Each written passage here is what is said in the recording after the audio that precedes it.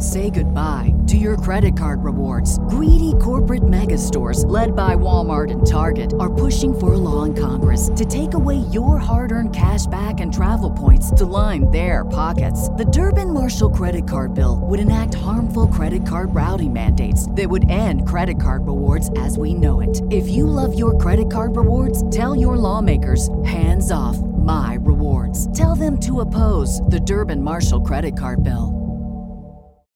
As humans, we're naturally driven by the search for better. But when it comes to hiring, the best way to search for a candidate isn't to search at all. Don't search, match with Indeed. When I was looking to hire someone, it was so slow and overwhelming. I wish I had used Indeed. If you need to hire, you need Indeed. Indeed is your matching and hiring platform with over 350 million global monthly visitors, according to Indeed data, and a matching engine that helps you find quality candidates fast. Ditch the busy work. Use Indeed for scheduling, screening, and messaging so you can connect with candidates faster. And Indeed doesn't just help you hire faster. 93% of employers agree Indeed delivers the highest quality matches compared to other job sites, according to a recent Indeed survey. And listeners of this show will get a $75 sponsored job credit to get your jobs more visibility at Indeed.com/podcast. That's Indeed.com/podcast. Terms and conditions apply.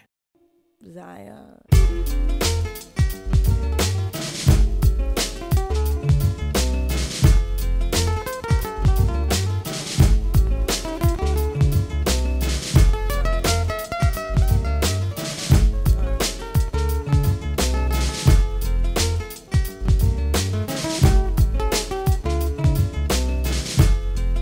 Unsure what the balance held, I touched my belly overwhelmed by what I had been chosen to perform.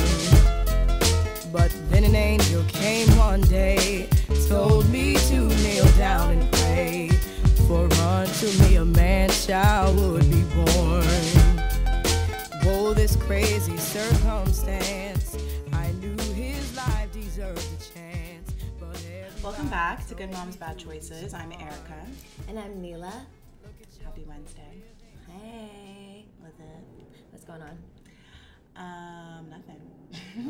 Anything new?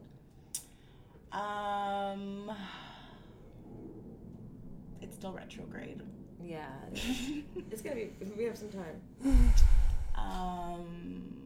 No, not really. I mean, yesterday I already had a tantrum for like an hour, and I might have yelled at her like a crazy person. I felt really bad afterwards. She was just it was about ice cream. Well, she didn't want to go to my grandma's house so that I could go to therapy. And I was like, I have to go to therapy. And I didn't tell her that. I was like, I'm going to the doctor.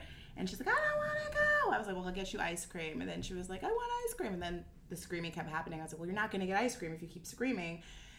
And then she just kept screaming and screaming like, ah!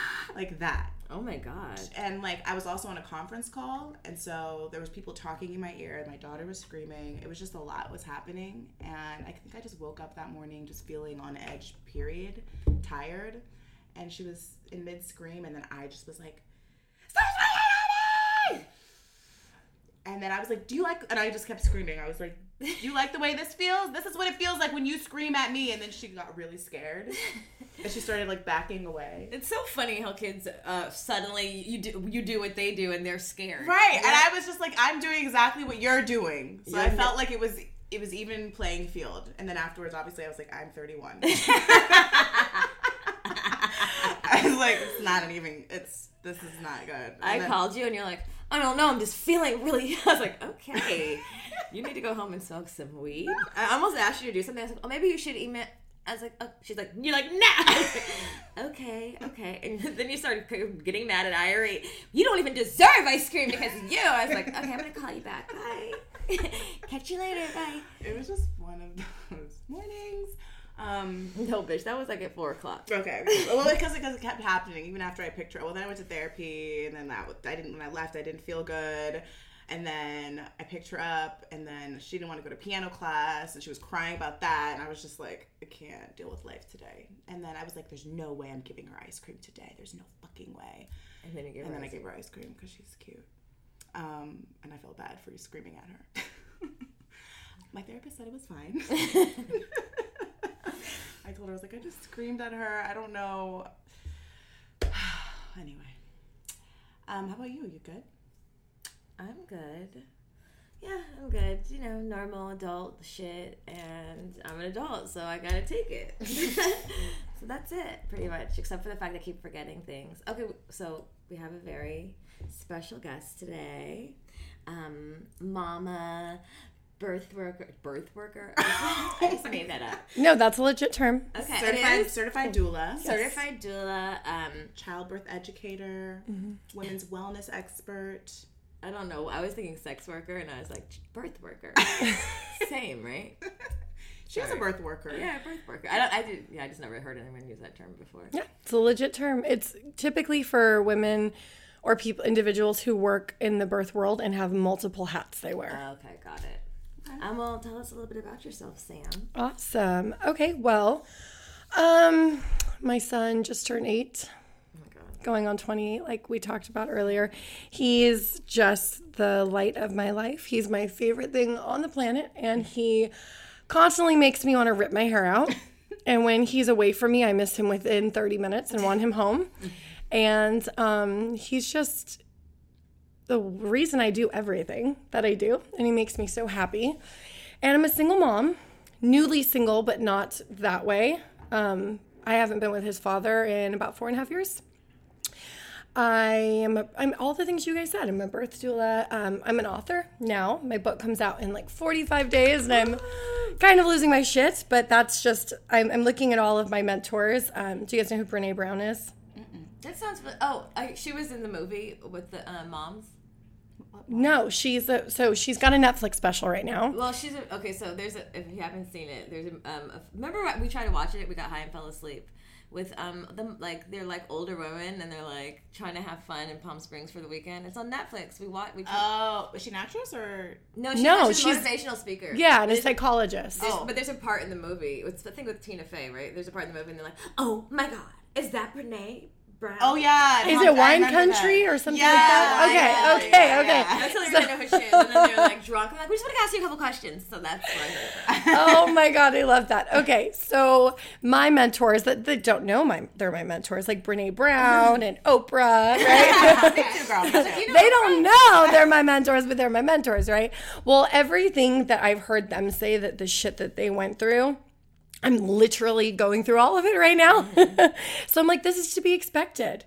Like, I'm totally on plan. I'm just, on track. I'm where I need to be. Yeah. Next step, Oprah. Right? Me too, girl. I've been manifesting Oprah for a while. Right. So I'm just like, it's in good. my daily life, in my masturbation manifestation. Not kidding. Oprah, I think about you when I masturbate. Not in a sexual way. In a non-sexual masturbating way. and like a manifestation while masturbating type of way. Yeah.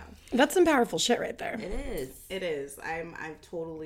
We actually met a girl who told us about it, and I was like, wait, that makes total sense.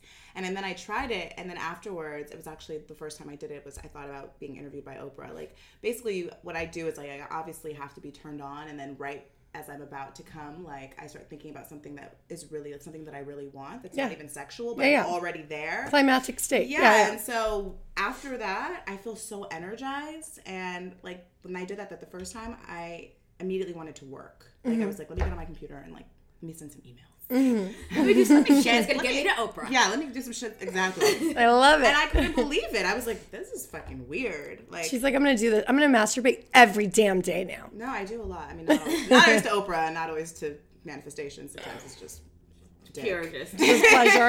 It's just pleasure. My favorite porn category, but dick is your favorite porn category? No, I'm just saying. It's my favorite porn category. Just because your favorite porn category, just because you've switched it up recently. Hey, calm the fuck down. Femdom, calm down. I didn't tell anybody that. Okay. Thanks a lot, Erica. I do one new category, I tell a friend, the bitch tells everybody. That's what happens on the podcast. Sorry. I hate you. Anyway, I don't know how we got on porn. Oprah. Okay, yes. That's how we got. Oprah's where we were. She's your mentor. Yeah. She doesn't know. Yeah. So basically, just everywhere they said that I'd be at is where I am. You know, you're You're like about to hit a new level, and people, there's people that you really love and respect and admire, and people you really don't give two shits about that you never think about. Like both types of people all of a sudden like start throwing shade at you and don't want to see you succeed. And what I found, and I've known this for a really long time, but I'm finding it significantly so recently, is that when you're around, you're the sum of the 5 people you spend the most of the time with, right? So when you're around people that are playing at a different level and you decide to do something incredible with yourself or your life and you want to up level, you're going to have 2 types of energies come from people. The people that love and support you regardless, and the people who feel inferior by what you're doing. So they're going to try to stop you, because the bigger you get, the smaller it makes them feel, even if it's from a place of love. They don't realize it's like a toxic type of love. Oh, they don't realize that at all. Like a hater. Oh, 100%. This can be one of your best friends who loves you more. You're hating. They just want to like, oh, your dream is too big. That is or they literally, or they like maybe plant seeds of like questioning, like seeds of doubt. Like, are you sure you really want to do that? Or what makes you think you're capable of that? Or what happens if it doesn't work out? Yes, that's my favorite one. What's your plan B? That's my favorite one. There is no and I'm plan like, B. right now I'm at the space where I'm like, you know what? I got a lot of self-doubt on my own. I don't need yours too. We're good. I'm good in that department. Yeah, we're covered over here. So you show up and you rally with me, or just go deal with your inner personal shit, because when people throw shit at you, it's never a reflection of you. It's a reflection of them. So I'm at that interesting place right now. Interesting. That's true. I think we get frustrated because we don't realize that people are not doing it intentionally. It's just them. It's their projecting, yeah. So I know Sam because she doulaed 2 of my best friends, my best friends' births with an S. Babies. Yes, babies. She doulaed for both of her births. Oh, yeah. Births. So that's amazing. Those are both really good births. The first one I missed because my phone was off and I was so angry. I was so mad that no one called me more. I was like, why didn't you call my baby daddy? I was furious. I was so furious that I got to her So you made her birth about you? I did. Literally, I got there. Erica's laying it down. I literally got there and I opened the door and I just started crying. She did. I just looked over and saw her face, and she just walks through the door, just tears streaming down her face. My God. And I was like, "Oh, honey." Because I'm the dad, and I was supposed honey. to be there. I could cry just thinking about it. Aww. I don't know why I felt so. Oh, you know why? Because I had just had a baby. Not just had a baby, but I really, really, really, really wanted a home birth, and I didn't get to have it. And I had like low key convinced Alana to do it, and she finally like was convinced. So I was like, I should have been here. The second baby, I wasn't even in town. I was like, let me FaceTime that baby. I was perfectly fine. I remember because like a week before we were FaceTiming. Do you remember that? Right. Because she had like a false alarm or something. Yeah. That's hilarious. So, and then Sam was the first person who hugged me. She was just like, it's okay. She had to doula me a little bit when I got there because I was so mad. I legit am everyone's doula at a birth, not just the mom. That's probably a thing, right? It's a huge thing. As a doula, is that something like you have to know you're going to have to do? 100%. To be honest with you, I would say 9 times out of 10, I'm the doula for the dad, not the mom. That's interesting because I would know a lot of dads who are like, we don't need that doula. Yeah. And they all say that first. They all say that first. Like, and now they're all like, they sing my praises. So my friend Brandon is the perfect example. I literally never met him before I helped his wife deliver her baby in a parking lot. In a parking lot. You just happened to be walking up? No, like she had called me and she was on baby number 2 and I didn't know her when she had baby number 1, but I knew number 1 was quick. That's all I knew. And just like with Alana, we see patterns, right? So I'm like, oh, number 2 is just going to fall out of her vagina, right? Right. So she calls me up and no, she had called at a certain time. I saw a missed call on my phone and I'm like, she shouldn't be calling right now. That's interesting. And I called back right away and she's like breathing heavy and she's like, I think I'm in labor. I'm like, where are you? And she's like, I'm in the parking lot of Happy Feet, which is like a foot massage place. That's my foot massage I'm spot. like, of course you're in labor. You're at Happy Feet. She's like, no, I didn't make it in yet. I'm like, don't move. I'll be right there. Oh, you thought she got a foot massage? Yes. Yeah. And I get there and she's covered in sweat and she's shaking. And this is very very telltale signs of transition, which is right before you deliver. So I look at her and I'm like, totally calm, like, all right, honey, you know what? I'm just going to take a peek downstairs. Just stay where you're at. And I look down and she's crowning. Fuck. In the parking lot? In her car, in the parking lot. So one by one, people start showing up. Her husband calls. They have me, her best friend has me on speakerphone with her husband. He's like, get her. So the hospital he wanted her to go to was a lot farther than where we're at. He's like, get her there. I'm like, that's not happening. And we're across the street from another hospital called Henry Mayo. And he's like, then just walk her to Henry Mayo. I was like, you don't understand. That's not happening. Right. Like, you just need to be here. And she held that baby in until he arrived. And we're like, the fire department's there. One of my best friends who's a midwife, I had called her. Like, I was calling the troops. I'm like, I'm not catching a baby in a parking lot. Somebody get here.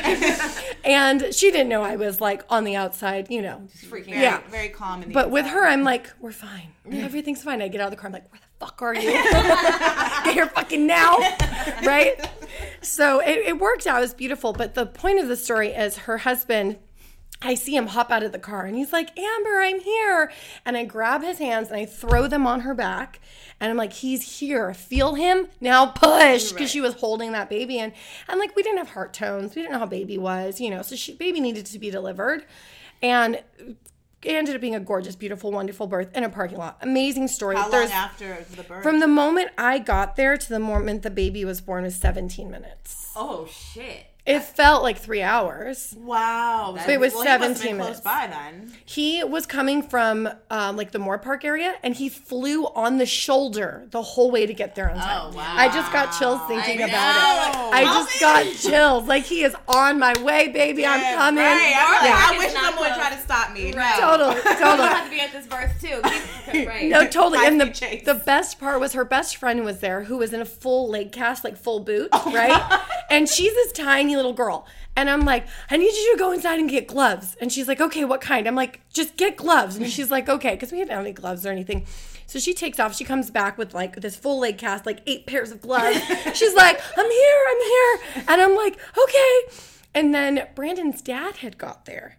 And none of us knew he was coming, right? But he called his dad like, hey, my wife's having a baby in a parking lot. He rolls up and you see this big, tall, huge man come running out of a car. And you see little tiny Natalie, the best friend in the leg boot, run over there and grow 10 feet tall. Sir! Like checking him, like not letting him get to Like the not knowing. woman. Yeah, nobody knew he was. And she's like, no. Like, she stopped him and he's like, I'm here. It was the craziest Security thing. and the medical run. Yes. Oh my God. So the whole point of the story is Brandon, who I'd never met before, there ended up being a little bit of a scare afterwards. You know, like, how is baby doing? We had like a good chunk of time from when we got in the ambulance to the hospital where there was a nervousness.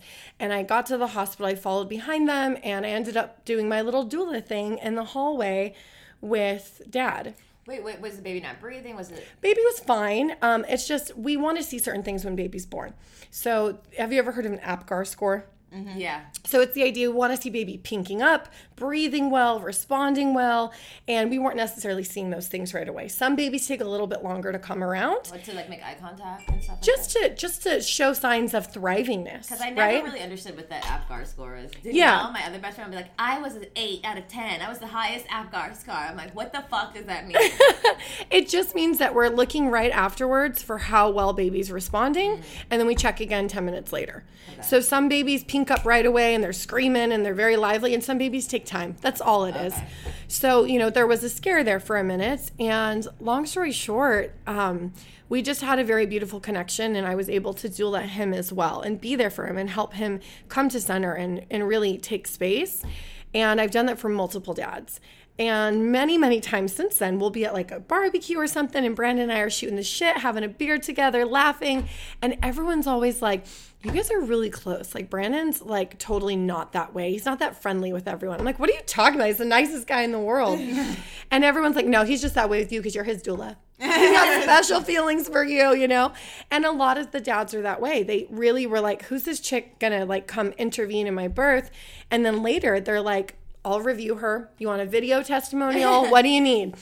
Because we're so much there for them as well, you know? That's interesting because I do feel like the men tend to like freak the fuck out the most. They do, because what you're doing is innate. And they're seeing you either trying to figure out your space, which is scary to see because you look very confused and alone, or they see you very primal. And in your way. Yeah. And it's beautiful and it's powerful. And a lot of men look at that and they're like, what the hell is going on? Who is this? How did you become a doula? Like, what is the process? Say goodbye to your credit card rewards. Greedy corporate mega stores, led by Walmart and Target, are pushing for a law in Congress to take away your hard-earned cash back and travel points to line their pockets. The Durbin-Marshall credit card bill would enact harmful credit card routing mandates that would end credit card rewards as we know it. If you love your credit card rewards, tell your lawmakers, hands off my rewards. Tell them to oppose the Durbin-Marshall credit card bill. For that, what made you get into this work? So I had cervical cancer when I was 19. Oh, wow. And is that genetic or like what? Like what is? So the way I contracted it was my boyfriend cheated on me and got HPV and gave it to me. And the particular strands, there's many forms of HPV. HPV is not necessarily like a sexually transmitted disease. It's like you getting a cough or a cold. Everyone that's sexually active will probably have it at some point or another and not even know. But there's many strands of it. And one of the strands does have the cervical cancer aspect to it. And I got that, was 19, tried Western medicine a bunch of times, had 2 surgeries, it didn't work, it failed. So then they didn't know what to do with me, so they threw me to this midwife / OBGYN in their practice, and they're like, you handle it. And she got me meditating, walking, exercising, eating whole foods, plant-based diet, and I recovered very, very quickly because of that, whereas nothing else worked. So that kind of like led me on this journey of like just being healthier. So my daddy's from the South and it is all barbecue and mashed potatoes are the only vegetables, right? My mom's Filipino. They eat all parts of the animal, right? So I wasn't raised on like the farthest thing from a plant-based diet, but it made a significant difference in my health, which is another thing that Alana and I really connect on, right?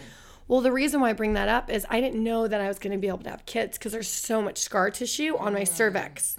And my ex and I just found out we were pregnant, and it was like the most beautiful blessing. But I got something called hyperemesis gravidarum. It's what Princess Kate had. So you're like so sick, you can't even hold down water. It was horrible. I lost so much weight. My cheeks were all sucked in like a tweaker. Like I looked so unhealthy. It's horrible. So all I could do my whole pregnancy was I sucked on trail mix, I watched documentaries, and I played Call of Duty. Yeah, so I Googled like all the different ways to help with like motion sickness and morning sickness, and I tried all of them. I did everything, and the only one that made the biggest difference is video games because your mind is focusing on something else, so it takes you off of it. Interesting. So for like 6 months, I couldn't work. I literally sat there, watched documentaries, ate 10 different kinds of trail mix from Sprouts to mix it up because I could only have like one thing in my mouth and suck on it to not throw up. And I came across the business of being born. Oh, which that changed my whole world too. And I was like, oh shit. Well, I never thought that I was going to do this, but guess I'm having a baby in a bathtub, right? Like I'm all about it. So I started Googling and researching, and I found out that it was going to cost a lot of money for a midwife that I didn't have. My ex works in the studios. We both used to, and they were on hiatus. He literally did not work my entire pregnancy. We could not afford that, right? It was going to be like $5,500 out of pocket. Insurance didn't cover it. And I was just like, shit, what are we going to do? And then I found out about doulas. And I researched my whole pregnancy. And my sister-in-law and my cousin's wife and all these women kept coming to me with pregnancy questions because they knew all I did was sit home and research and watch documentaries. And then one after another, people just asked me to start attending their births. And I had an incredible birth experience. And did you end up having your son at home? So what I did was I labored at home, first in my shower, which is a whole crazy story for another day because it's a long one, and then in my jacuzzi.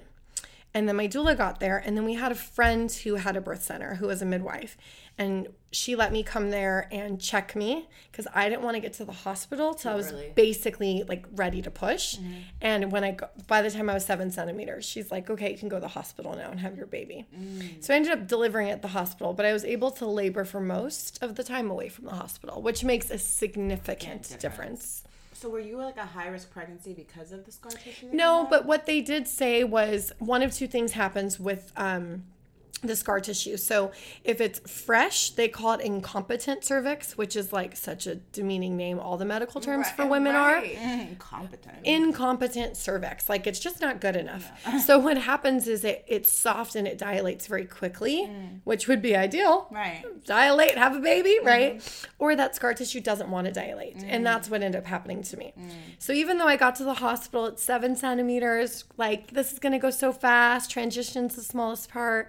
I got stuck in transition from 11 in the morning till 7 at night when I delivered. Oh, wow. Like the most intense part of labor, because that piece of scar tissue wouldn't pop. Oh, my gosh. They're like, there's one piece left, and if you push, your cervix is going to swell, and you're going to end up in a C-section. Oh, God. So I laid there not pushing for a really long time. When I got pregnant, same. I was like super psycho research pregnancy queen. And honestly, like, even I don't know what's going to happen in my lifetime, but I would get into birth work. I would be a doula. I would, like, that's totally something. I don't know if it's that movie. It makes everybody want to be in birth worker. But I agree. But one of the things that during my research and like, first of all, a lot of people don't know a lot about home birth. A lot of people don't know that what a doula is. What's the difference between a midwife and a doula? No idea. But, you know, you explain that really well. Like, you're a supporter to mostly the mom, but obviously the dad too. But I feel like a lot of people, because what I discovered when I was doing research is like, there's so many things that can like navigate your pregnancy, like your labor specifically and pregnancy that come up, like trauma. Girl, this is my jam. Yeah, like, nobody talks about this. And when it came up for me in my many book research and podcast, crazy shit, I don't know who I was doing all types of shit. I was like, wow, that makes a lot of sense. And also, I don't know why no one has really discussed it. Like, so much so where, like, I read a story about someone, like, in labor, and then maybe, like, the midwife had a conversation with her about, like, some sexual trauma she'd experienced. Yeah. And during labor, like, literally, like, she closed back up and dilated smaller. Because it came up for her. And she literally had to release that energy for her to birth her child. Like, the energy we hold in our womb is so real and so powerful. So powerful. I don't think women really recognize how much that correlates with labor and birth and pregnancy. It's so significant. So, interestingly enough, something you said, I kind of want to take you back to. So, you know how you said, like, oh, I can totally see myself being a doula one day. That's because innately you are. So, I want you guys to go on a quick little journey with me for a second, okay? So, let's pretend it's 200 years ago. And I'm going into labor right now, right? And we all are in a tribe, and we live in the same community, the same village. I would not be afraid. I'd have zero fears in my head from television and movies and society to have this baby because I was at Jamila's birth last year and I supported her through that. And the rest of the women came together and saw it. And I wasn't worried about what she was going to do afterwards because I knew she could breastfeed. And if she was actually one of the less than 2% of women who cannot breastfeed, there would be another woman there to nurse her child. And her older children and her spouse would be taken care of and be fed and would be fine because your only job after you have that baby is to lay there naked for days, weeks, and some cultures months, nurse your baby skin to skin, rest and recover. It's a healing process. Not only is a baby being born, but so is a mother, right? We don't honor this process. It's not normalized. Birth isn't a normal thing. It's a thing we've made very medical. Right? So our mind around it is completely ass backwards. And the reason why you said you can see yourself doing that is because whether it's you in a past life or it's what's been passed down generationally through your cells, is that's what we did as women. Right. We honored each other. We supported each other. We've seen birth since we were children. Right. It cracks me up. There was this post on Instagram the other day, and it might even have been one of my midwife friends. And she had children in the room, and the mom was birthing her baby. And people are like, oh, they're going to traumatize that kid. And I'm like, no, hold on. especially the boys in that room, are going to be the best husbands and the best support systems, because birth is not going to be weird to them. And they are going to believe so much in their partner when she goes to have their child. There will be no fear. There will be zero fear. And also they're going to see what women, like what miracles we are. Yes. Like, wow. The power women are. Yeah. And here's the thing. There's no such thing as love and hate. There's love and fear. Fear is the opposite of love, right? And when you think about men that don't support women, it's not because they hate them. It's because they're in fear. They're in fear of their power. They're in fear of losing them. They're in fear of all of it. Yeah. I forgot what I was going to say. Oh, we were talking about trauma. Trauma. Oh, trauma. So birth is 90% psychology. Oh, right, And trauma comes up in birth every single time. Oh, you said it's 90% like in your... Psychology, 90%. I would say that. I think there's a point, I don't know if you agree, Erica, there's a point in laboring where, like, I realized I'm like, okay, I have to go inside myself. Like, yes, sister, yes. I literally took a space. I didn't have a doula. I wanted to do it because same. I didn't have money. I didn't have $5,500. I called my friend's mom. I was like, you think your mom will come out here? Because she's like been a couple births and do an unassisted childbirth. And I obsessed about it. Like, even before I got pregnant, I was really into watching home births. And then I show Luna too. So I think it's good to normalize it. Yeah. I think some of my friends may think it's a little weird. Well, her daughter sits and watches like 2 hours worth of birthing videos, and then I walk in, and my floor walks in. They close the door, and they're pretending to have babies in her room, and I'm like, I'm not really sure if I want my 4-year-old pretending like she's having a baby right now. I've cut back on the birthing videos. I don't care if like they watch birthing videos. I actually heard a really like disturbing story, and I just got scared, so but I also like we watched birthing with animals, but the same. I wanted it to be normalized. I don't want it to be fearful. Like, my first introduction to birth was like scary, like in a hospital setting, and that's how I knew I didn't want to do that. But as women, and this is what our bodies do, I think there's no early or late age to discuss it. There's nothing inappropriate or strange. I mean, obviously it can be traumatic, but that's why I like to show a range of births, because sometimes they're really quiet, sometimes they're really like, there's all types of births. So I think that's important. But we had another guest, a while ago, Jessica Hooper, and she was saying that she was really scared of miscarrying. She kept like obsessing over it to the point where her midwife was like, why do you feel like you don't deserve your baby? Mm-hmm. And I was like, wow, I never heard anything like this. And she was saying how she felt like her sexual history, because maybe she'd like, whatever, had sex with guys with unattached situations. She felt like she didn't deserve like her husband and her baby, and that it was really fucking with her psyche, making her feel like something was going to happen to her baby. Totally. And I like, there's so many things that play into, like, as a doula, have you experienced any like trauma with women that have like affected their labor or their pregnancy? Yeah. So it's actually the first thing that I address, and it's my approach, and it's very different. And, I don't, let me preface this by saying that doulas are God's gift to birth in today's society. I am a doula. I have nothing but good things to say about doulas. But even the best doula certification training programs out there today don't necessarily teach about this. They do teach about dealing with loss or with sexual trauma to a certain degree. Which is fantastic, and it's something that needs to be addressed. But what I found is a lot of the typical is not even the word, traditional doula support today is, how do I support a woman in a hospital to make the best choices that are right for her body? What are her alternatives? What are her options? How can I manage her labor and pain? That's really the broad spectrum of it. And what I found within the first few years is it's all psychology, and it's all the inner game. And so most of the work that I do with my clients is before the birth, not during. And it's a lot of visualization and meditation, like a lot of fear and burning release lists, like getting the shit out of your head and figuring out what it is you need to heal. Because if you haven't, I promise you, sister, it's coming up when you're in labor, and it causes issues every time. So sometimes it can be sexual trauma or abuse. Sometimes it's just mommy or daddy issues. Sometimes it's issues with their spouse or partner. That's what I was going to say. that might be it, too. It's a big one. The number one thing I prescribe leading up to birth is lots of sex, and you guys need to get in a good routine now. So what is your self-honoring date night that you have every single week, no matter what? He doesn't schedule work or anything. You don't schedule anything. This is your time just to connect, child-free, whether you have other children or you don't. Because here's the thing is, we do this as women, do we not? We put the children first because that's a good thing to do as a mom. Be self-sacrificing for your children. Then if there's anything left, that's going to go to my man or my partner, right?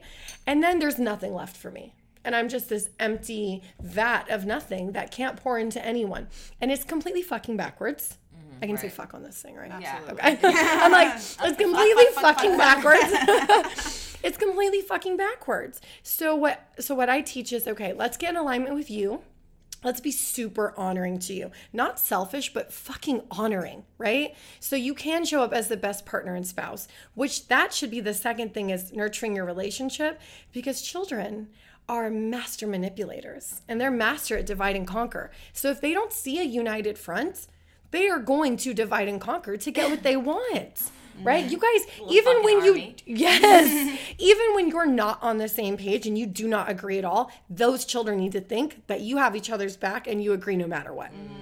That's massive. That's huge. So I teach all of these things. Now tell me what this has to do with birth. I'm teaching like how to have a healthy relationship, how to have a good sexual and physical relationship, connecting with each other, supporting each other, being in the right headspace before you go in there to have a baby. That's huge. This is big work we're doing, especially for first-time parents. Right. You know? It just seems, okay, all those things seem like, yes, we need all those things, but you meet people at certain points in their life, in their journey, in their relationship, and sometimes, like, I just feel like not all those, they're not going to hit all those marks. No, not at all. 9 times out of 10. 9 times out of 10, they're not happy in their relationship, even though they're having a baby. Maybe they're having the baby to fix the relationship, or they just got pregnant, or whatever. Or for me personally, when I got pregnant, like, it was a distraction from our relationship, and suddenly we had something to come together on. And then once the baby was here, we realized, oh shit, we haven't worked on anything, and we're two different people. We're fucked. Yeah, totally. you know, most parents. That is a lot of parents. And like. So I think, like, I mean, I guess you just do what you can and try to encourage it. And also men, talking to men about all those points. I mean, if I think about, like, my baby daddy, if, like, you were my doula and you were saying all these things to him, he would have been like, fuck this. But see, it doesn't all come out like that. So I'm giving you guys, like, the breakdown of the work we're doing, right? It's like an easy, like, it's like you probably ease into it. I'm just thinking about, like, the people that, you know, are pregnant now, listening to this, and are like, oh my God, I have so much work to do. Oh my God. But I'm so happy because so many people don't even recognize. No, they need to. No, they have to. I wish that, like, for me, like, my birth story was that I did want to have I saw the business of being born. It definitely encouraged me to have a home birth. My partner was not supportive. My doctors were not supportive. I didn't have any point of reference. None of my friends had kids. I was just on this journey by myself. My parents definitely were like, wait, you want to have a baby where? At home? Yeah. So I just was like, fuck it. I'm going to just do it at the hospital. Right. I have great insurance. It's going to cover 90% of my birth. Which your story, by the way, is very similar to most women's, just so you know. I even had a doula come and talk to us, and my partner at the time was just like, well, if there's an emergency, we're going to go to the hospital. Why don't we just go to the hospital? Why are we doing this? Like, he was such an asshole to her. And what ended up happening was my doctor encouraged me to get induced because my baby was too big, getting bigger and bigger. Oh, yeah, your massive, large baby that you're not able to push out. Inadequate pelvic cervix. Yeah, she was getting so big. Her head was huge. Well, it is big. But you birthed her. Well, I had a C-section. Still a birth, though. No, of course. But, like, I didn't want to have a C-section. Right. That was not in my birth plan. But everything went wrong. After getting induced, everything went wrong. Yeah. This is where it usually starts. And so, like, when you said, like, you know, there's this point of, like, where I was in labor and I went within myself, it almost makes me sad because I didn't do that. I didn't have that. I was under drugs. Yeah. I didn't feel anything. In fact, I was chilling. Why they gave you drugs or, like, I mean, right after when I got induced, my contractions were so intense. Yeah. There was no buildup. It was just like level 10. Yeah, when they start intercepting with shit, it goes downhill. It was no like, oh, Yeah. wow, I think I'm contracting. It was like, oh my God. And so I was like, I need epidural. So then I had the epidural, and then I was in labor for 30 hours under epidural, but I wasn't like laboring. Yeah. So I'm almost like, when she said that, I was like, I wish I knew what that felt like. I don't even know what that feels like. You're right. Everything you're saying is right. And so many moms say that to me, especially my VBAC mamas. And they're like, I feel like I was robbed of something. I do. I totally And do. I tell them, to be honest, you were robbed of the experience that. Say goodbye to your credit card rewards. Greedy corporate mega stores, led by Walmart and Target, are pushing for a law in Congress to take away your hard-earned cash back and travel points to line their pockets. The Durbin-Marshall credit card bill would enact harmful credit card routing mandates that would end credit card rewards as we know it. If you love your credit card rewards, tell your lawmakers, hands off my rewards. Tell them to oppose the Durbin-Marshall credit card bill.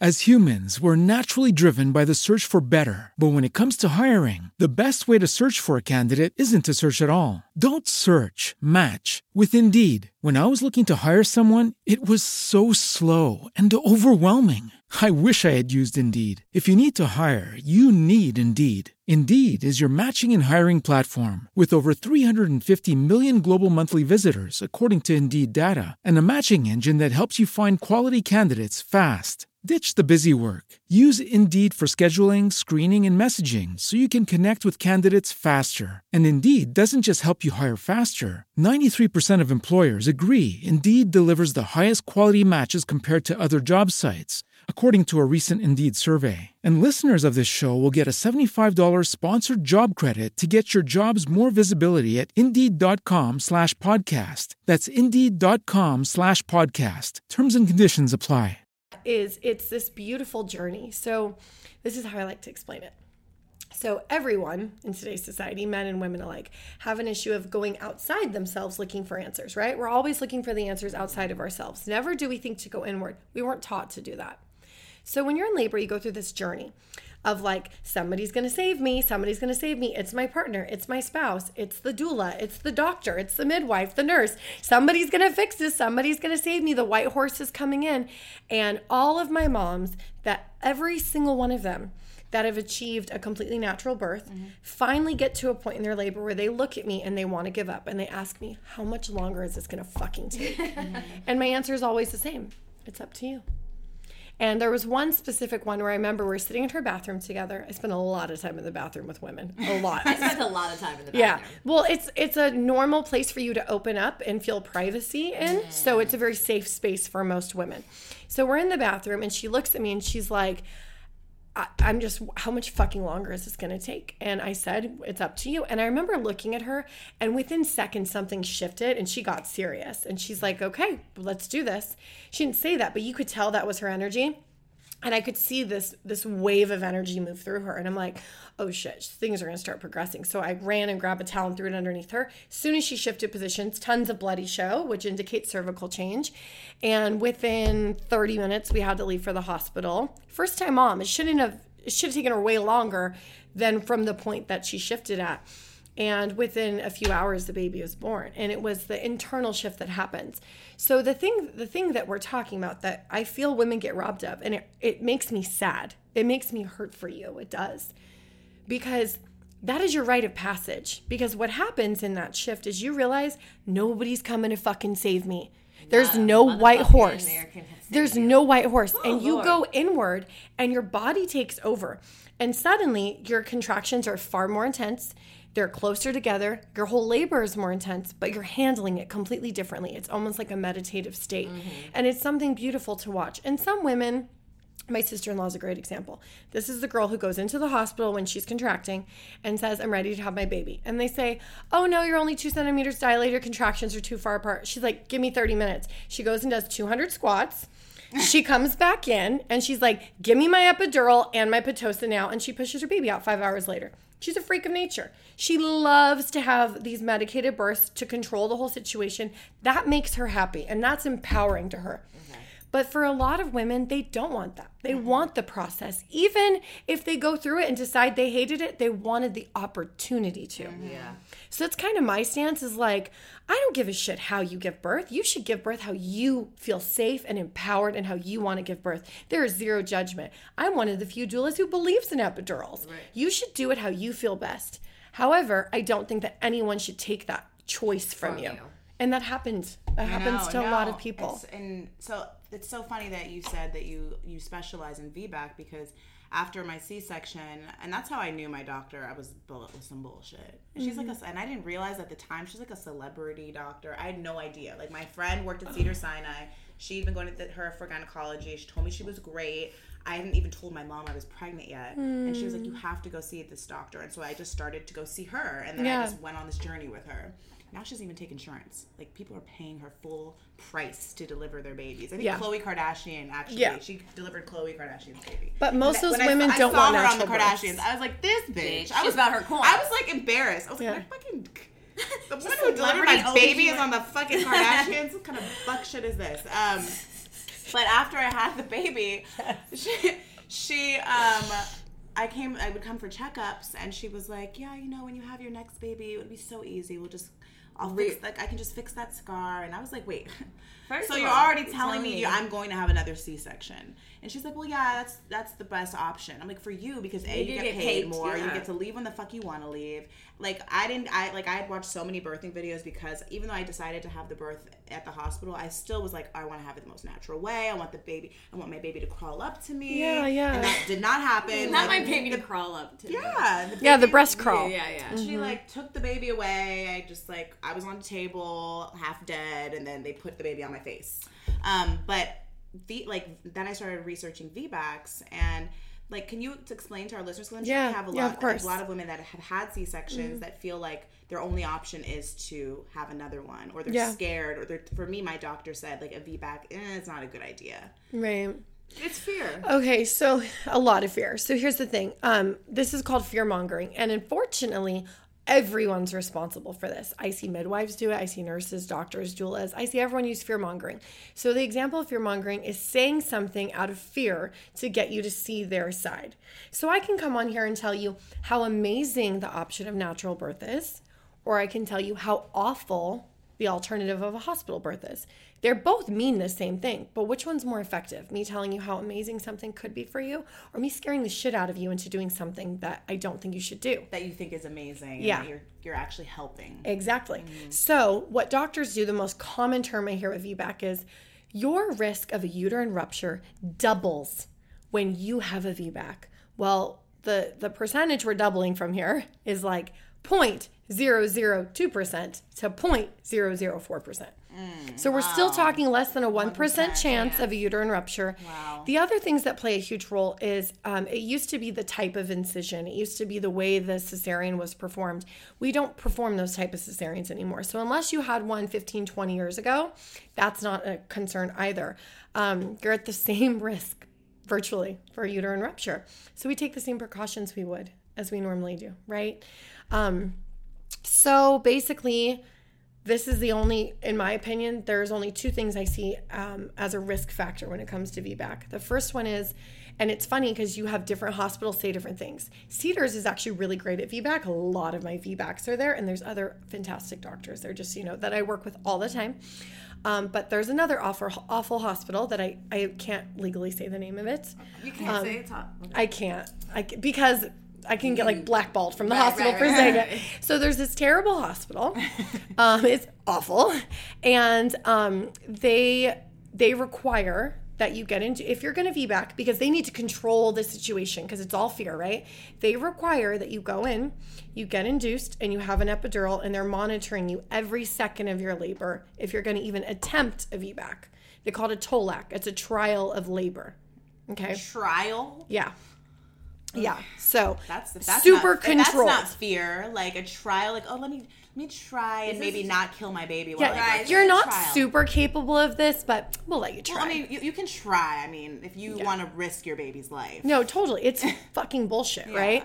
So the alternative to that is I recommend you actually don't have any interventions if you're going to VBAC, because picture your uterus like this, okay? So for our listeners, you can picture like a big balloon in your hand, and you've got both hands on either side of the balloon that's blown up. And when you squeeze it, that's like your uterus, right? So your contractions come like this, and they give you a break.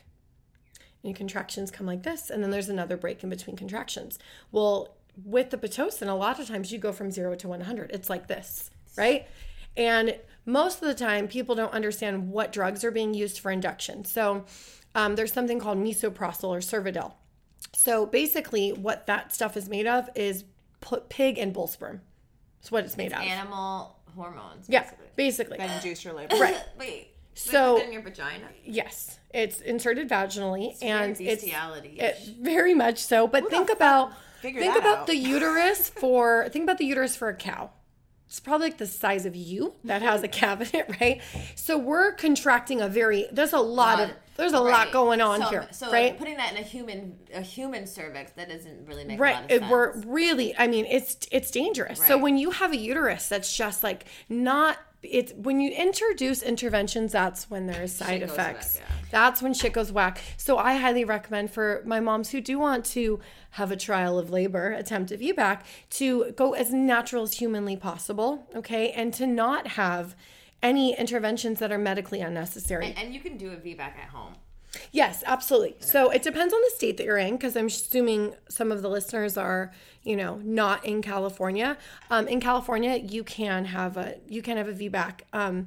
The thing is, you just have to be a good candidate for out of hospital birth. So you can't have be high risk or have a history of certain things that could cause that to happen again. But VBAC is perfectly done safe at home. I had preeclampsia. Am I at high risk next time automatically? No, not automatically. Okay. It's so funny because VBAC, like when I first heard that term, I literally felt like maybe like my uterus didn't work the right way anymore. Like that because I was cut open, that now I had scar tissue, and that had something to do with the reason why, because they didn't explain it. It was just like, no, you can't do it. So just don't even think about it. This is your option. And so I just was like, so that's another reason why I think I was like, I'm never having another kid again. It traumatizes you. And because I hear this with so many moms. Women are still have the beliefs that I had. I mean, thank God, like, I've been able to, I've taken it upon myself to do more research, but like, I really was like, oh, I'm like, my uterus is broken. I fucked it up, and now this is my only way of giving birth. Somebody told you that you were inadequate. Pretty much. And it's bullshit. It's bullshit. I think that's why it's so important to do your research when you become pregnant. Yeah. I think, especially in like communities for like Black and brown women, like it's not. I just think it's just not a culture that's really explored, period. Like you get what you just think you're going to the hospital, it's going to hurt, it's going to be intense, it's scary, and then you give birth. So I think it's like, even to have a birth plan, like I like to have, if I had a doula, I had a very intense, like, you don't want drugs, you don't want this, and then you're just drugged up, you don't know what the fuck is happening, and they're not explaining shit to you, there's fear. Like, but even I had a very descriptive, very researched, 3-page, birth plan. But because I didn't have a doula, and I ended up going to the hospital, like, no one was there. So I had to, like, make sure it was followed. Yeah, like, they went against what the fuck I wrote down. And then later, I guess they realized it and then had to, like, make copies. Like, so as people were coming on, because that's actually really, like, a legal thing. I've documented specifically what I don't want you to do, and you've done it anyway. So I think it's so important to do your research, even if you can't afford a doula or can't afford a midwife, to still have some direction of where you want to go, because a lot of doctors expect you to not be informed, and that's how they can really use fear. 100%. Because if you don't know shit, and you don't know, they're saying 50%, your chance doubles. You don't know it's fucking from 2.200 to 0.4. My Kardashian doctor told me that do you know how many, when I told her I wanted to have a home birth, she's like, do you know how many a home birth, stillborn babies I've delivered? Like, she totally freaked me out. She said that to you? She's a lying bitch. And then she said, do you really want to risk your first child? Why don't you just have your first child at the hospital, see how that goes, and then if you want to have another one, you'll know how the process works. I would have been like, well, how many? I want to know specifically, how many have you? I wasn't that aggressive. I know. I was such an aggressive patient. That's why me and my OBGYN are friends now, because I was talking mad shit. I was like, I need you to be more specific about the numbers. I feel like you paid a lot of money for medical school, and now you feel like you have to tell me these things, but let's be honest. This is bullshit. Anyway, we have some listeners who had some questions for doulas. Okay. And she wants to know, you think you've covered the benefits of being a doula. The cost. What is your cost generally? Yeah. So, everywhere is different. So I live in a town called Santa Clarita, which is a suburb of LA, right? Mm-hmm. So doulas with similar credentials and similar training and similar experience to me that live like in the heart of LA, they charge $2,000, $2,500, $3,000 or more sometimes, especially if they're like celebrity or high-end doulas, very, very pricey. The little family suburb town I live in, a lot of those moms can't afford that as much. Right. So it depends. I have different packages, but my services, they go anywhere from like the $1,400 to the $1,700 price range. And are you with them from the beginning of whenever they hire you to birth? And then aftercare too, or how does that work? So I tell all of my clients, hire me as soon as you humanly possibly can. Even though I am a birth doula, my special, right? Like we talked about, like my approach is a lot of that inner game, right? Mm-hmm. We need more time together in the beginning. I have books I want you to read. I have homework I want you doing, right? So hire me as soon as you can. From the moment they hire me, they have complete access to me. When they go into labor, I meet them at their birth and I stay with them until about an hour afterwards. Make sure that they're breastfeeding well, they're skin to skin, the placenta was delivered well, they're healthy, they feel good. Then I kick everyone out because it's time for them to bond as a family. You probably remember that with Alana's birth. After so long, I was like, okay, there's 20 people here and everybody needs to go, right? Yeah. Because it's time for them to bond. Then I do a postpartum visit to make sure that everyone is doing well and nursing well and she's not struggling. Everyone's sleeping and eating, things like that.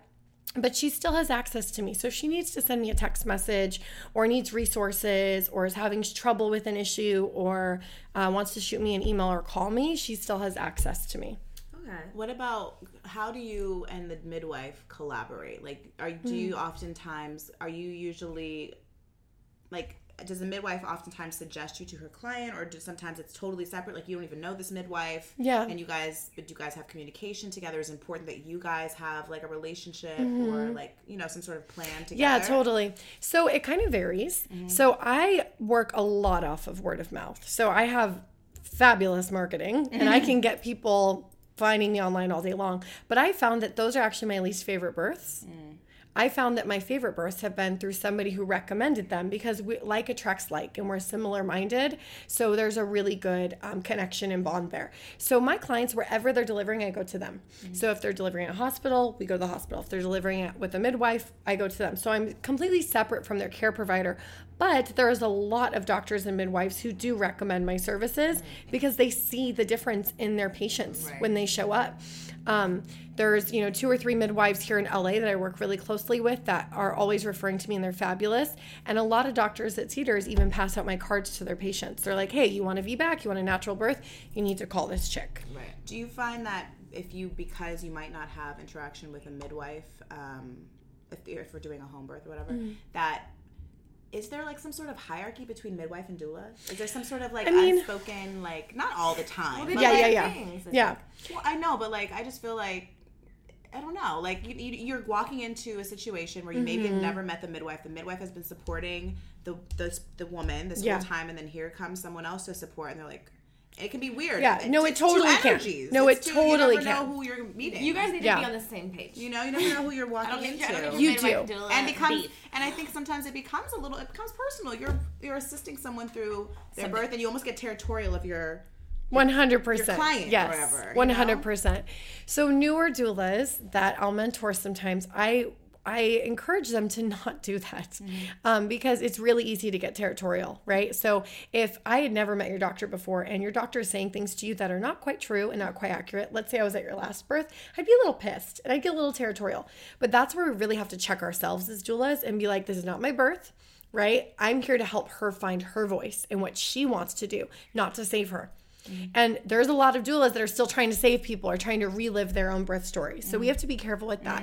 But it's also understanding the difference between the hat that a doula wears and a care provider. So I'm not here to make medical decisions for you, right? I'm not here to give you medical advice. I'm here to support you emotionally, physically, informationally, and give you the facts, right? The evidence-based, unbiased information of what your real choices are so you can choose what's best for you. So when I'm approaching that way, it's going to go a lot better most of the time regardless. But it is true. Sometimes I worked with one midwife one time. And she's a fantastic midwife, but she actually she tells people not to get doulas. And it's her own personal shit she needs to work through because she likes feeling like the savior. She loves that feeling of, I did this for this woman and I did this. There was no other help. Right, totally. And my whole thing is like, I want you to have such a beautiful birth. I want you to take my coaching so well. I want you to be so coachable and teachable. And I want to do such a good job that you felt like you didn't even need me. And I was just there holding space for you, a fly on the wall in case an emergency happened. And that's ideally my favorite birth, honestly. Right, when the woman is empowered. And when I've coached her well enough that she just rocks her birth and I'm just there to support, you know? Any other questions? No, that was it. Do you recommend that if you are having a home birth or birth center birth or whatever with a midwife that and you also want a doula, that you connect the two together, like that you... Yeah, you can, but just don't be too pushy with it. So I had a childbirth educator, which I'm one myself, but I had a... Say goodbye to your credit card rewards. Greedy corporate mega stores, led by Walmart and Target, are pushing for a law in Congress to take away your hard-earned cash back and travel points to line their pockets. The Durbin-Marshall credit card bill would enact harmful credit card routing mandates that would end credit card rewards as we know it. If you love your credit card rewards, tell your lawmakers, hands off my rewards. Tell them to oppose the Durbin-Marshall credit card bill.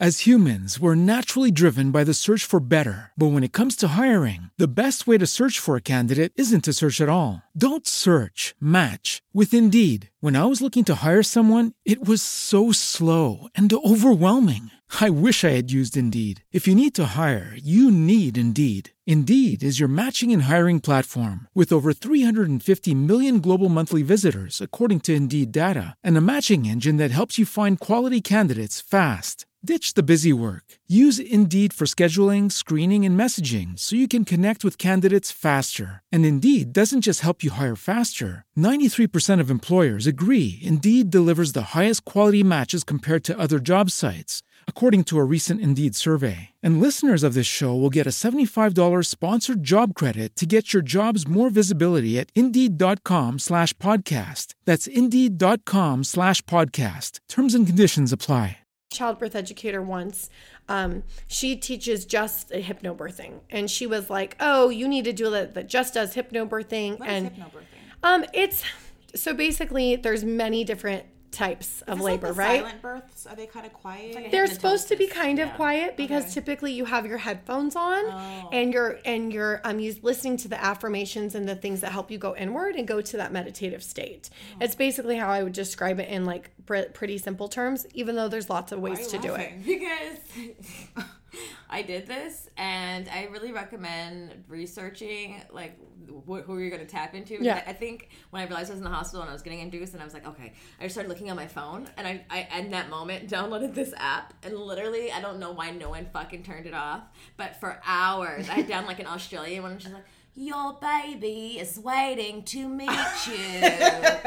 Your baby is coming down. Your baby."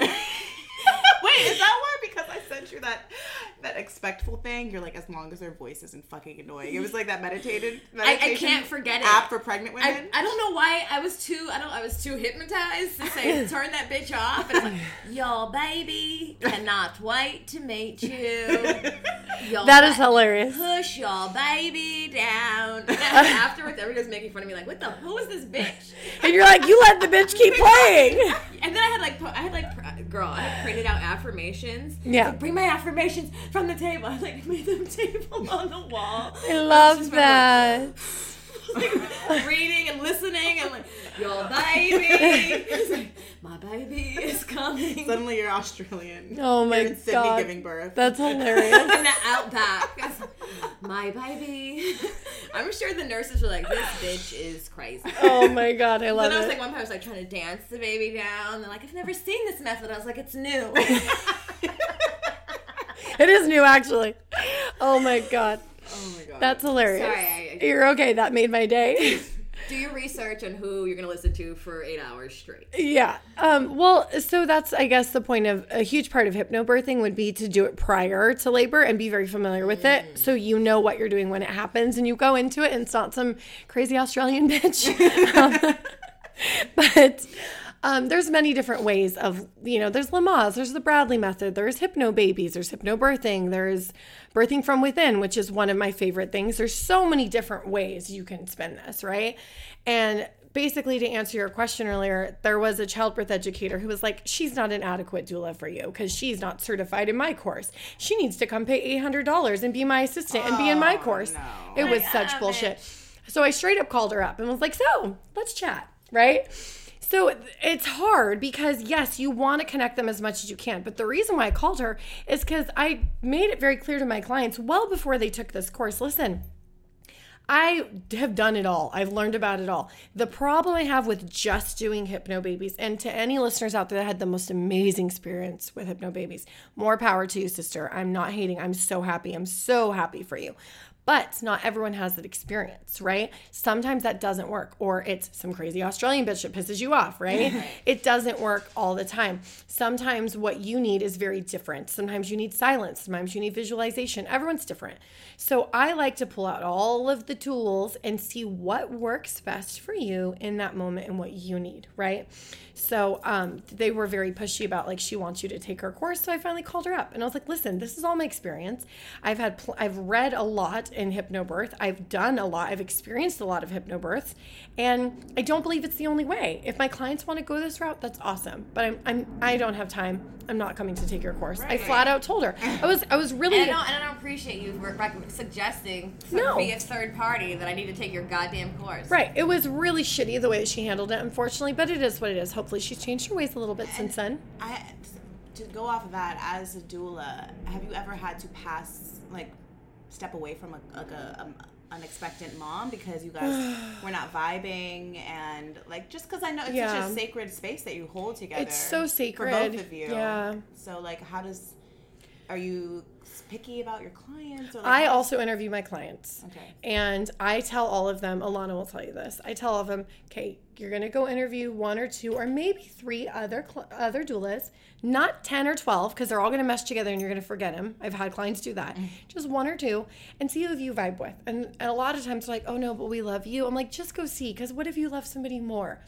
2 times in 8.5 years, I've had a mom come back and be like, oh my God, I feel like I'm breaking up with the love of my life because I love you so much, but you were right. Like, this other person is like my soulmate. I'm like, it's all good, sister. Like, that's who you should be with. Right. Like, we're having a baby. This is serious stuff.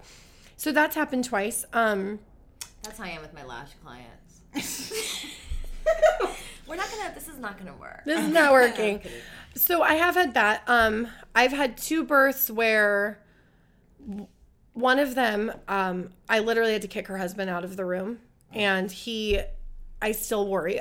She was on my mind yesterday when I was on a walk, and I haven't seen her in years. I still worry about her to this day. He's not a healthy man, and I fear for her and that whole family.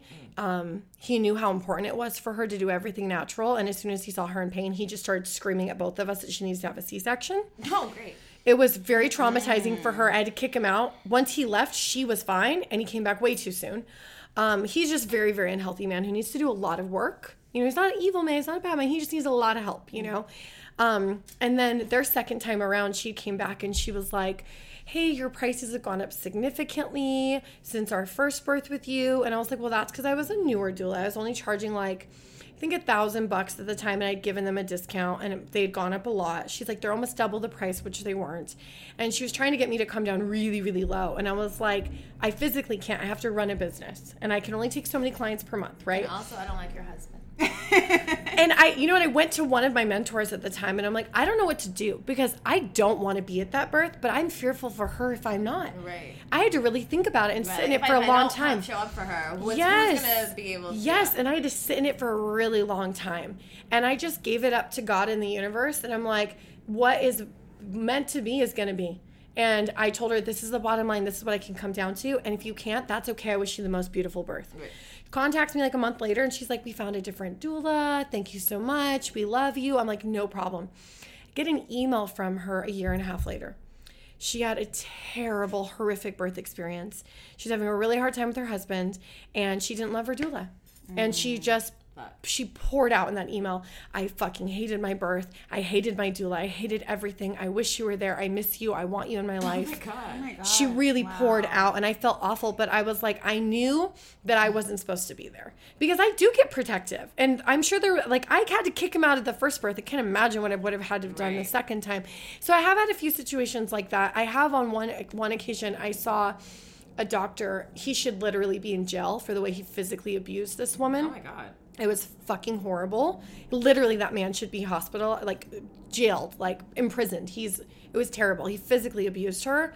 I have seen that, and I had to really step away and make that choice. Like, do I leave this room because I can't handle this anymore? But I'm not supposed to say anything, right? Like, I can get in big trouble. I'm not supposed to speak on my client's behalf, right?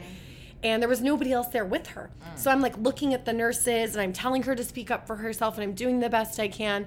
That was another awful situation, unfortunately. But other than that, out of all the other clients I've had, those are my worst times where I've had to decide if this was something I should be a part of or not. I have one other question. Yeah. We gotta wrap it up soon. But we could go all day, girl. I know. Well, now I'm like, oh, the questions are flowing. Have you ever been present for a stillbirth as a doula? Okay, thank God I haven't. Going wrong, and how do you support after that? Yeah, things going wrong. Yes, I've been a part of that. That's really hard as a doula, even for someone like me who will very proudly say I have a gift for it. I have a gift for when everything else is going wrong. I'm the calmest person in the room.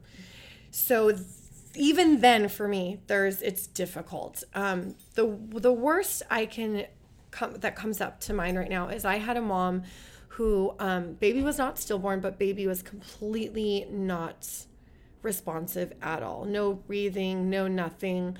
We called 911. It was a home birth. And not to scare people from home birth, because we're trained, midwives are trained equally, if not in some cases better, to handle a newborn resuscitation better than the hospital is even, right? So we called 911. They started resuscitation on the baby. And the reason why this one was so hard for me was because the parents were good friends of mine. Long-time good friends. I mean, it was very, very personal. And I knew something was off during the labor because they wanted to birth. I have to be mindful of what I say right now because legally there's only so many things I could say. But where they wanted to birth that, they were unable to outside of the home. So they ended up at the apartment they were living at, and she felt very uncomfortable and unsafe there. She felt like her neighbors could hear her. It wasn't the right space for her. So long story short, baby is completely non-responsive, called 911, full resuscitation. And I just looked at mom and dad was losing it. And I just said, you guys, the only thing you can do right now is you need to talk to your baby, because that baby needs a reason to live right now. That baby needs to hear mom and dad and know that there's something waiting for me. So they started singing Wheels on the Bus, which they used to read the Wheels on the Bus book. God, I'm gonna cry. Yeah. I know, I'm getting chills. And they used to read Wheels on the Bus book to their baby when she was in womb. And, oh God, I have chills everywhere in my legs. And they started singing Wheels on the Bus. And I'm like, keep going, keep going. And what felt like, 20, 30 minutes, it was actually 3 minutes, which is a long time. But baby started screaming. Oh my Before God. Before the paramedics or anyone got there, baby is fine, baby's screaming. And afterwards, mom was okay because her baby was on her chest, and she's like, my baby is here. So she was fine because all she needed was that baby. But for dad, dad's like watching the love of his life and his baby. What he just experienced, he was not well. He was not well. So that was me again, wanting to lose my own shit, but not, and taking dad to the corner and doing some serious doula work. And I'm like, listen, the paramedics are going to be here in a minute. This is what's going to happen. These are the steps. This is the process. Legally, technically, baby and mom don't have to go to the hospital after that because they're both totally fine. But we recommended in that specific situation for specific reasons, like meconium and things like that we wanted baby to be seen at the hospital anyways. So we knew they were going to go to the hospital, and that's I just preparing him for what's going to happen, because it is so rare that something like this happens. However, how do you think the medical staff is going to treat them when they get there with their baby and tell them that they had a home birth? Yeah. Because they're they're going to make them feel bad. You shouldn't have done Totally. that. You put your baby at risk. Totally. It's going to be awful. And here's Even the though thing. everything's fine. No, everything's totally fine. And here's the thing. I have been a part of a lot of transports. Some of them were medically necessary. Some of them were mom just needed an epidural and she's been laboring for 3 days and the poor thing needed a break. We're not opposed to, hey, if mom needs to go to the hospital, let's go to the hospital, right? So I've been a part of a lot of transports. And there have been times where the paramedics have shown up and they know the midwife. She's their midwife, right, for their babies. Or they know me. I'm their doula. And they're like, hey. And they're so loving and so awesome. And we get there and we know those doctors and nurses and they're super receptive. But that is not always the case. No. There are many places all over the country that it's exactly what you guys said. It's a lot of fear. It's a lot of bullshit. And I just prepped him for the worst to come. And they did get treated really bad when they first got there. But and just for the record, because I have watched a lot of births online. If you ever watch like animals births, sometimes the baby's laying there for a minute or 2-3 minutes. And yes. Sometimes I know this sounds crazy, but like the primal instinct for the mom. The animals like never panic. They're just like, I watched that elephant one smacking the baby, like kick him a little bit. Yeah, just give him a little like get up. They're just letting them know like, hey, you need to live now. And that's what mom and dad were doing when they're singing. They're just letting them know, hey, I know you recognize this voice. Give you a reason. Let's go. Because it's literally, even like I read about like rubbing on the spine. Like it's literally, you guys, a transition that's happening. A soul is encompassing a vessel. Yes. So sometimes they're like, where am I coming? I don't want to go. I don't want to go down. Like, I don't want to go back to Earth. I hate that place. Again? Fuck. Her chumps in office. Fuck this. Fuck. No, God, no. Oh my God. Sometimes they need a minute. But for the record, Jamila, just so you know, that same family is planning baby number 2 right now. Years and years later, they are planning a home birth. And they said they would not have changed a single thing the way that they did it. That's amazing. Not a single thing. That's amazing. That must feel so good for you too and in your work. Yeah. Well, thank you. Thank you for what you do. I'm so glad I was able to talk to you, especially because I do want to have a kid at some point. You call me sister. First. I want to know that I feel, thank God, now I have more support. I have, this podcast. I have a community of women that we listen to that I feel like are my friends that, we just, and I get to speak to people like you where I feel supported, you know? And so this time around, no matter who, baby daddy, family, ain't nothing penetrating what the fuck I want to. That's what I want to tell women too. Sometimes you have to say fuck it and go with your instinct. And some conversations you got to let people know it's not a conversation. It's not up for discussion. I've made my decision and this is me. I'm not discussing it. And whether that's a hospital, whether that's home birth, whatever it is. Mom-in-law, mama, dad, sister, brother, it's not a discussion. I don't want to talk about it. It's so true. Respect me. Respect my decision. It's my birth. It's my experience. Even daddy. And have a birth plan, and that's it. You have to be so honoring in that way. Yeah, honor yourself, but that's it. And with that said, I know you have the So Female network that you have resources for maybe our listeners to tap into if they're considering whatever they're considering and they need support. So let us know where they can find you and all your amazing work. So I'm a CEO. I own 3 different companies, and the most recent one marries all of this. So everything women's health. You're trying to get pregnant, trying to not get pregnant. You want a VBAC. You want to breastfeed. You want a hospital birth. It doesn't matter what you're looking for. We have a community that is a membership site. There's a ton of free resources on there. It's so-female.com. And I have a book that's coming out. That's the first step that starts to teach women how to connect with their bodies and use tools like essential oils, meditation, mindfulness to help that process, right? That's getting ready to come out too. And you can go to the site, you can get the book there, you can get free resources, you can sign up for the free newsletter and just get support. Unbiased, evidence-based support wherever you're at in your journey, girl. We just want you to do you and we want to love on you. And that's it. Thank you. You're welcome. So is that the best place for them to find you? Instagram, website? I don't know. So website is great, so-female.com, but other great resources. Instagram is, the doula Instagram is Grounded Mamas, MAMAS. so-female, right? For so female. And then I have a wellness Instagram as well, which is at the.dream.thinker. So the dream thinker with dots in between. And I give away tons of resources and information there as well. Like, you guys can DM me, email me, connect with me and my assistant directly there, and get all the support you need. Awesome. Well, thank you so much for coming. Thank you for having me. This I'm is happy so fun. We got to connect with I know. not crying in your arms. I'm so proud. But hey, this was only one time, girl. At some point, I'm going to have you crying in my arms. You are, probably. This is probably true. Well, we'll catch you guys later. Make sure you follow us at goodmoms_bad-choices. Go to our website, goodmomsbadchoices.com. Subscribe to our newsletter. Buy some merch. You can also watch this episode on our Patreon. I know you guys like to hear our sexy voices, but also we're kind of cute, and so Sam. So you probably want to watch it. A little bit. So go check out our Patreon. We have some cool stuff on there too, other offers. And that's it, right?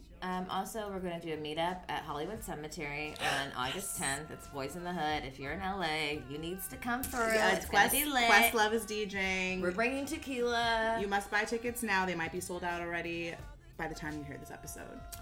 Okay, bye. Bye. Bye.